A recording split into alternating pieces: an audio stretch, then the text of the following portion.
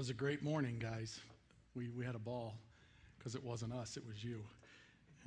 But it was fun. It really was.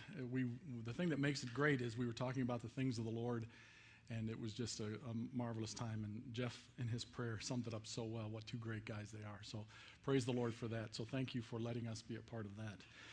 Take your Bibles and turn to Hebrews chapter 11, please. Hebrews chapter 11. The book of Hebrews, the only thing in dispute with the book of Hebrews is who wrote it. The church fathers, the councils, they all approved the book as worthy of being a part of Scriptures. The only debate was who wrote it. There were some church fathers that said it was definitely the Apostle Paul. That's because of some things that are said in the book about the believers and Peter and others. Others say no, it was Barnabas, Paul's best friend and partner in ministry. Others say no, it was Apollos. Remember, Apollos is one of Paul's men that worked with him. But it doesn't matter who wrote it. The fact is, it's worthy of our consideration this morning.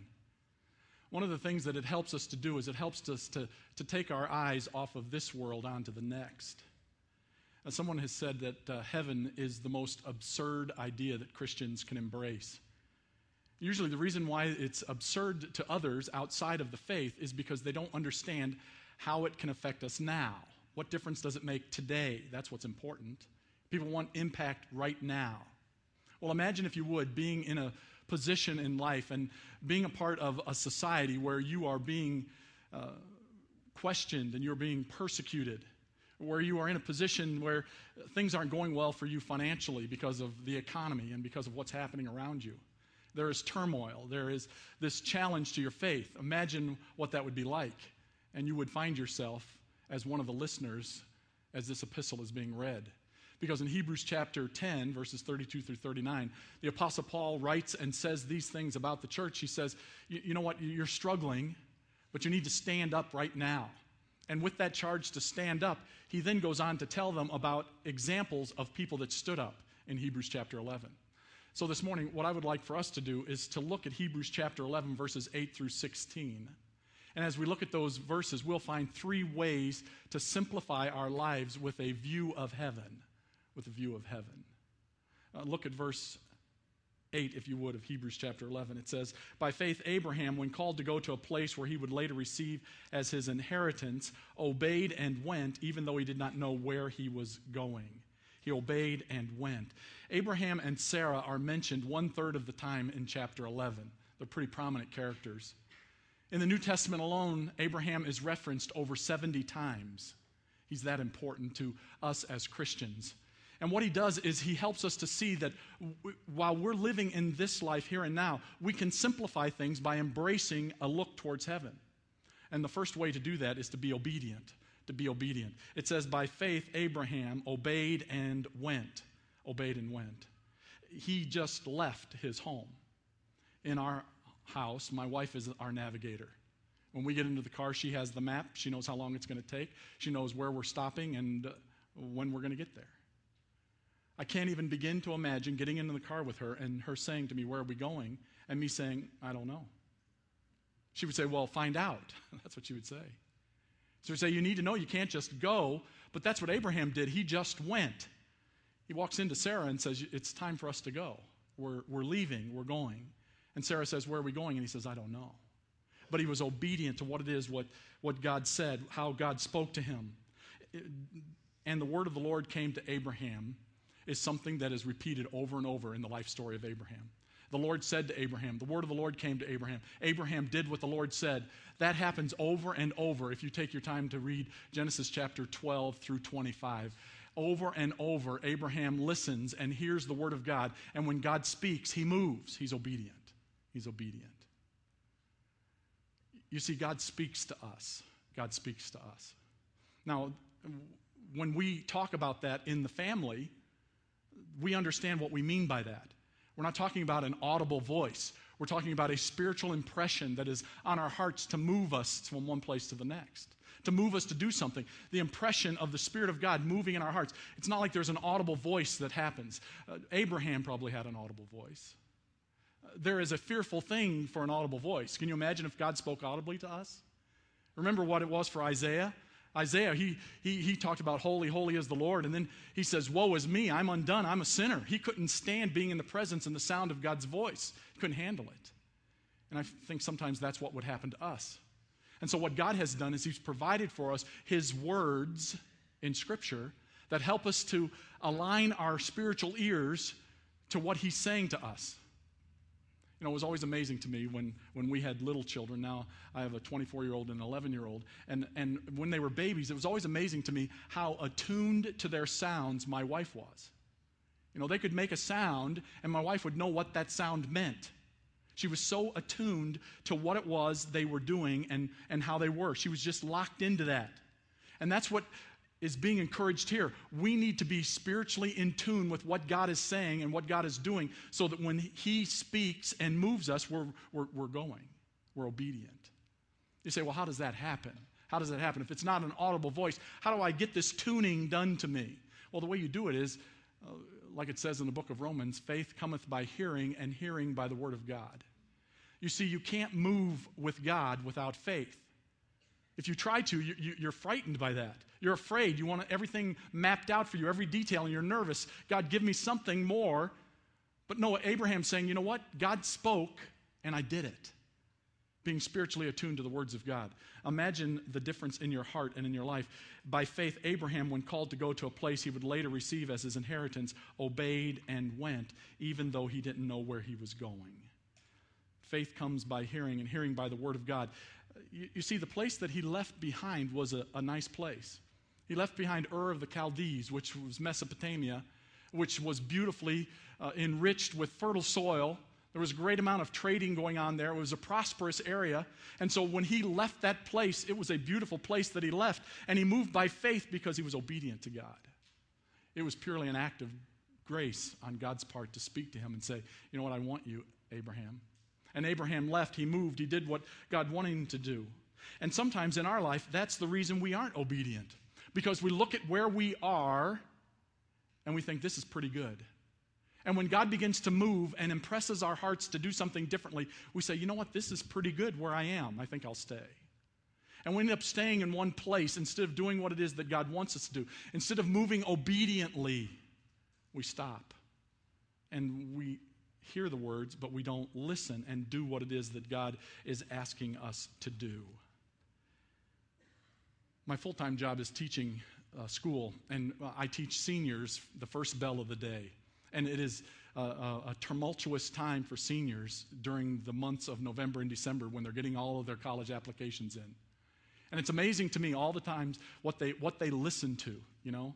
Where are you thinking of going to college? That'll be the question. Oh, well, my dad wants me. My mom wants me. My grandpa's a huge fan of. And they begin to tell me all of these voices and all of these people that are talking to them and saying, you know, you ought to go here, you ought to do this. My coach wants me. I've got a teacher that says that this is the place to go.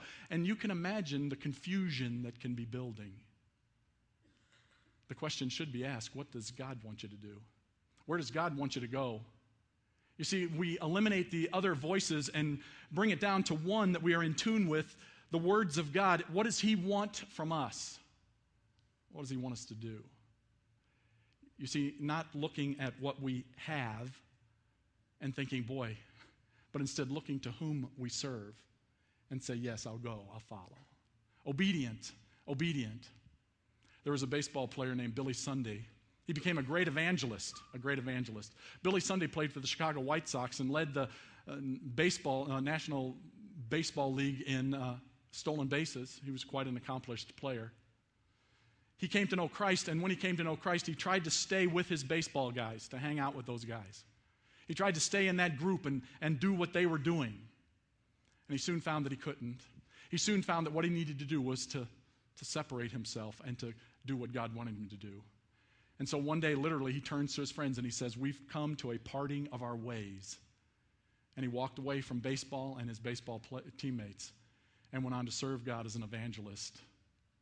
You see, sometimes we are being held back. We are being held in place because instead of looking towards heaven and what God has for us, we look at our friends, our family, and the things that are here that hold us back.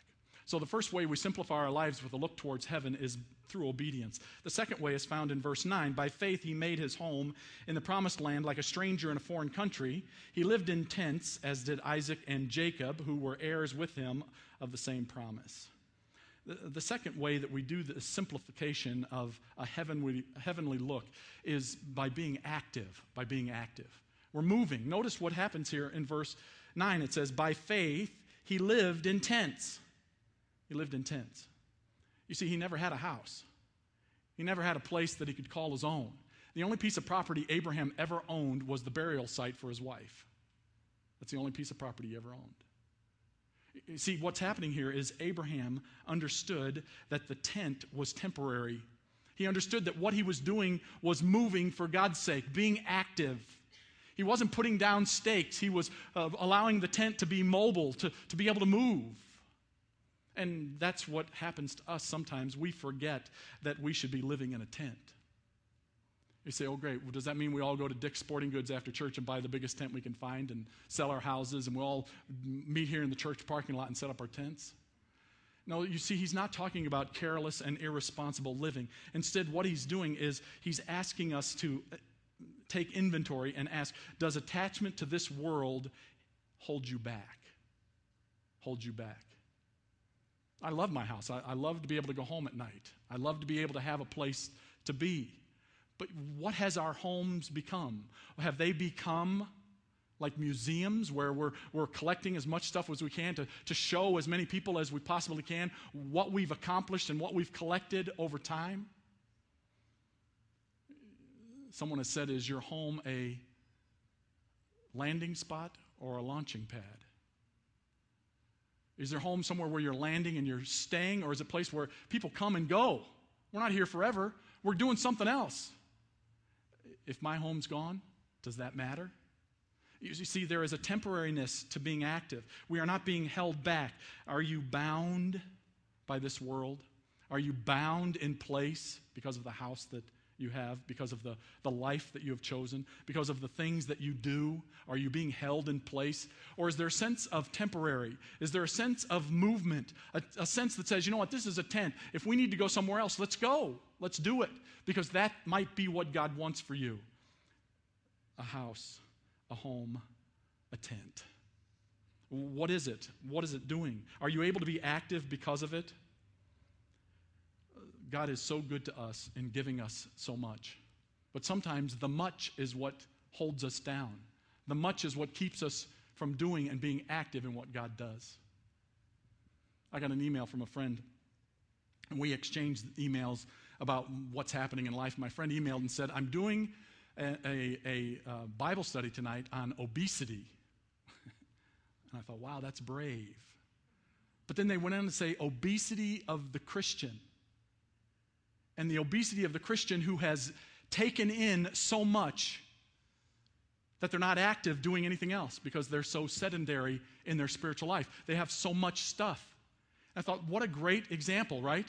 In our spiritual lives, we take in, and sometimes we end up sitting and not doing anything instead of being active for God, which is what Abraham is trying to remind us of. He says, by faith, he made his home in the promised land like a stranger in a foreign country. He lived in tents. Who lived in tents. You see, the thing about Abraham is he knew who he was. You see, he was not a fugitive. Fugitives are running from home, right? They're running away from home. A vagabond doesn't have a home. A stranger is looking for a home. But a pilgrim is heading for home. And that's what Abraham was. He was a pilgrim who knew that it was a temporary place that he would found himself, and that soon he would be where God wanted him to be. Obedient, active in the things that God wants. Look at verse 10. It says, for he was looking forward to the city with foundations, whose architect and builder is God. The secret of Abraham's simple understanding was verse 10. For he was looking forward to the city with foundations, whose architect and builder is God. Now, we've heard the admonition, don't be so heavenly minded you're no earthly good. We understand that, don't we? We don't want to live with this pie in the sky mentality. Do you remember the old song that used to go in the sweet by and by? I had a friend that would say, well, we're living in the nasty now and now, so you can't think of the sweet by and by all the time. And there's truth to that, right? But please understand something. It's impossible to be of any real earthly good unless we are heavenly minded. You see, unless we understand that this is a temporary place, unless we understand that we are passing through as pilgrims onto another place, we miss the point of why it is that God has put us here. The place is heaven. Are you looking forward to being there? Are you excited about going to heaven? Are you excited about being a part of that place? Some of you are sitting there and you're thinking, I can't go today. I've got things to do. I've got graduation. I've got open houses. I've got a wedding. I just can't go yet. So God, will you put it off for a while? But you see, that's not the attitude that Abraham has. Abraham has the attitude, I'm only here temporarily. I'm moving on. I'm ready to go. I'm ready to do something more. This is a temporary stop that I find myself in, and it is impossible for us to be what we need to be if we are tied to this world and not ready to move on to the next. Are you willing to let go and to serve God in an active way? Look at verse 11. It says, by faith, Abraham, even though he was past age and Sarah herself was barren, was enabled to become a father because he considered him faithful who had made the promise. And so from this one man, verse 12, and he as good as dead, came descendants as numerous as the stars in the sky and as countless as the sand of the seashore. In verse 11 and 12, what happens is we have this real-life example of what it means to have a heavenly look. If we are able to look towards heaven and understand that this is a temporary thing and that God has a marvelous thing, a marvelous plan for us, all of a sudden when God comes to you and says, you know what, you're as good as dead, but I want you to be the father of many nations. And you say, okay. But you see, if you're locked into an earthly look, if you are locked into what this world says for us, you look at yourself and you say, that's not possible. I can't do this. I don't care what God says. No, I'm not going to be the father of many nations because, look, I'm an old man and I can't do this. And when Sarah laughs at the news, you laugh along with her and say, you're right, Sarah, this is a joke. But you see, what happens with Abraham is he is able to see beyond. He is able to see beyond to God, who is so capable and able to do so much. And he says, well, of course, God. Of course, I'll do that. By faith, trusting, believing. You see, the Apostle Paul understood the look of heaven, didn't he? He says, I press toward the goal to the prize of the upward call of God in Christ Jesus. His eyes are looking towards heaven. He is active in this world because he knows it's only temporary. He knows he can do so much because the next world is coming. The final thing that helps us to simplify our life so that we can have a heavenly look is we're focused. We're focused. Look at verse 13. All these people were still living by faith when they died. They did not receive the things promised. They only saw them and welcomed them from a distance, and they admitted that they were aliens and strangers on earth. Please notice the promise did not fail, nor did they lose them. Instead, this is a statement of how they lived. They lived on promises. They lived on promises. That's tough. That's tough. Within the last month, I was at a funeral. And at the funeral, the question comes, what? Why? Why? Especially in this circumstance, it was a guy, he was my uncle, and on the night before he died, he watched the NCAA basketball game, and he and his wife, as they were going to bed, talked, and my uncle said, I think I'll sleep in, and the wife said, that's a great idea, I'm going to sleep in too. The next morning she gets up, she's fixing breakfast, and she's thinking he's sleeping a little bit too long. She goes in, and he has passed from this life to the next. Sudden, surprising. And then at the funeral, what happens? 3 adult children, grown, whose father had been the world to them and the glue that held their family together, all they could say is, why? Why? Why? Why? I have no explanation. But I have this promise. I have this promise that if you believe in Jesus Christ, that you have the gift of eternal life. I have this promise that we have these words to comfort ourselves with, the promises of God that says, you know what, that one that has died, you're left behind, but I have the comfort of my Spirit and my word that will help you through this. Promises, no explanation. I couldn't come up with one. But promises, we have lots of those. And Abraham says, you know what, you need to be focused on the promises instead of always trying to live on explanations. And he reiterates this in verse 13. He says, and they admitted that they were aliens and strangers on earth. We are pilgrims. We get it. We know that we are. We know that this is only temporary. We know that we should be looking towards heaven and living on the promise that we will be with him someday, allowing that to wrap our hearts and minds. You see, those who fail to extend their view to heaven will have their eyes on things of the world, and they'll begin to wonder why they're not happier. It's called the disease of more. Have you ever heard that before? It's a statement that was made famous by Pat Riley. Pat Riley is now the president of the Miami Heat in basketball, but at one time he coached the Los Angeles Lakers, and they won the NBA championship, and when they won the championship, the following year things just came apart. The team failed horribly. They did not achieve. And he wrote in his book, Showtime, he wrote this, he said, it was the disease of more. He said instead of looking to defend a championship, he said they were looking out for themselves and seeing what more they could get, how they could get more money, more opportunities. Instead of being in the gym, hanging out, they were in Los Angeles hanging out with Jack Nicholson. You've seen him on the sideline of those games. It's the disease of more. We want more. You see, when we're looking at this world and we're not happy, we begin to say, you know what, I need more stuff. But you see, Abraham is saying, and they admitted they were aliens and strangers on this earth. The last thing you need if you're living in a tent is more stuff. But instead, what you need to do is go outside and make sure that you're ready to move and do what God wants. Focused on the promises. Look at verse 14. Verse 14 said, people who say such things show that they are looking for a country of their own. If they had been thinking of the country they had left, they would have had opportunity to return.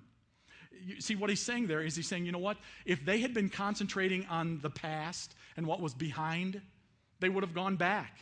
And Abraham, why not? Why not go back?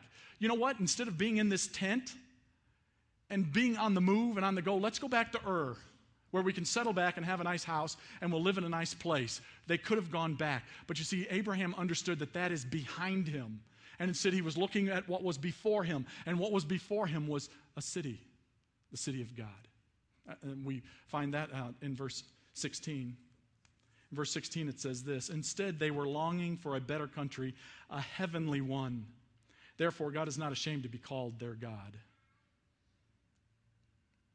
Instead they were longing for a better country, a heavenly one. The behind is behind. The before is what we're shooting for. We're shooting for that city of God. The one that he has prepared for us, the place that he has. And the marvelous thing is, when we have that focused look of faith on the place that God wants, it says God is not ashamed to be called their God. It's as though God looks at us and he says, I'm not ashamed of you. I'm proud of you.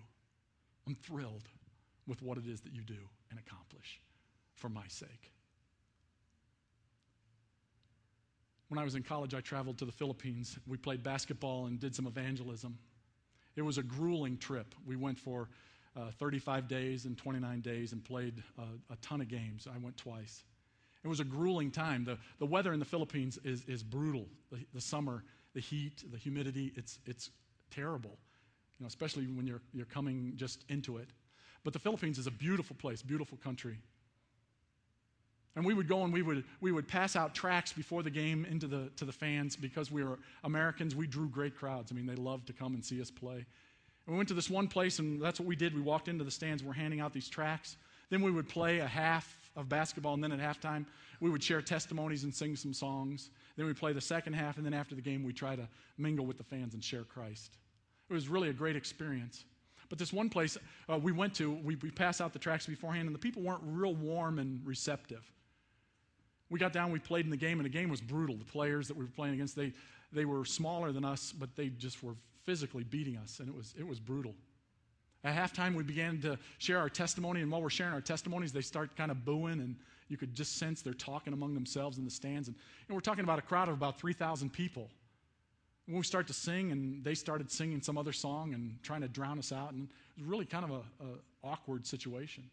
Second half, we played, and it was brutal, just being physically beat to death. We win the game, and as our custom normally was, we would go up into the stands and try to share Christ and hand out some more tracts, but not on this occasion. The people from the church started to surround us.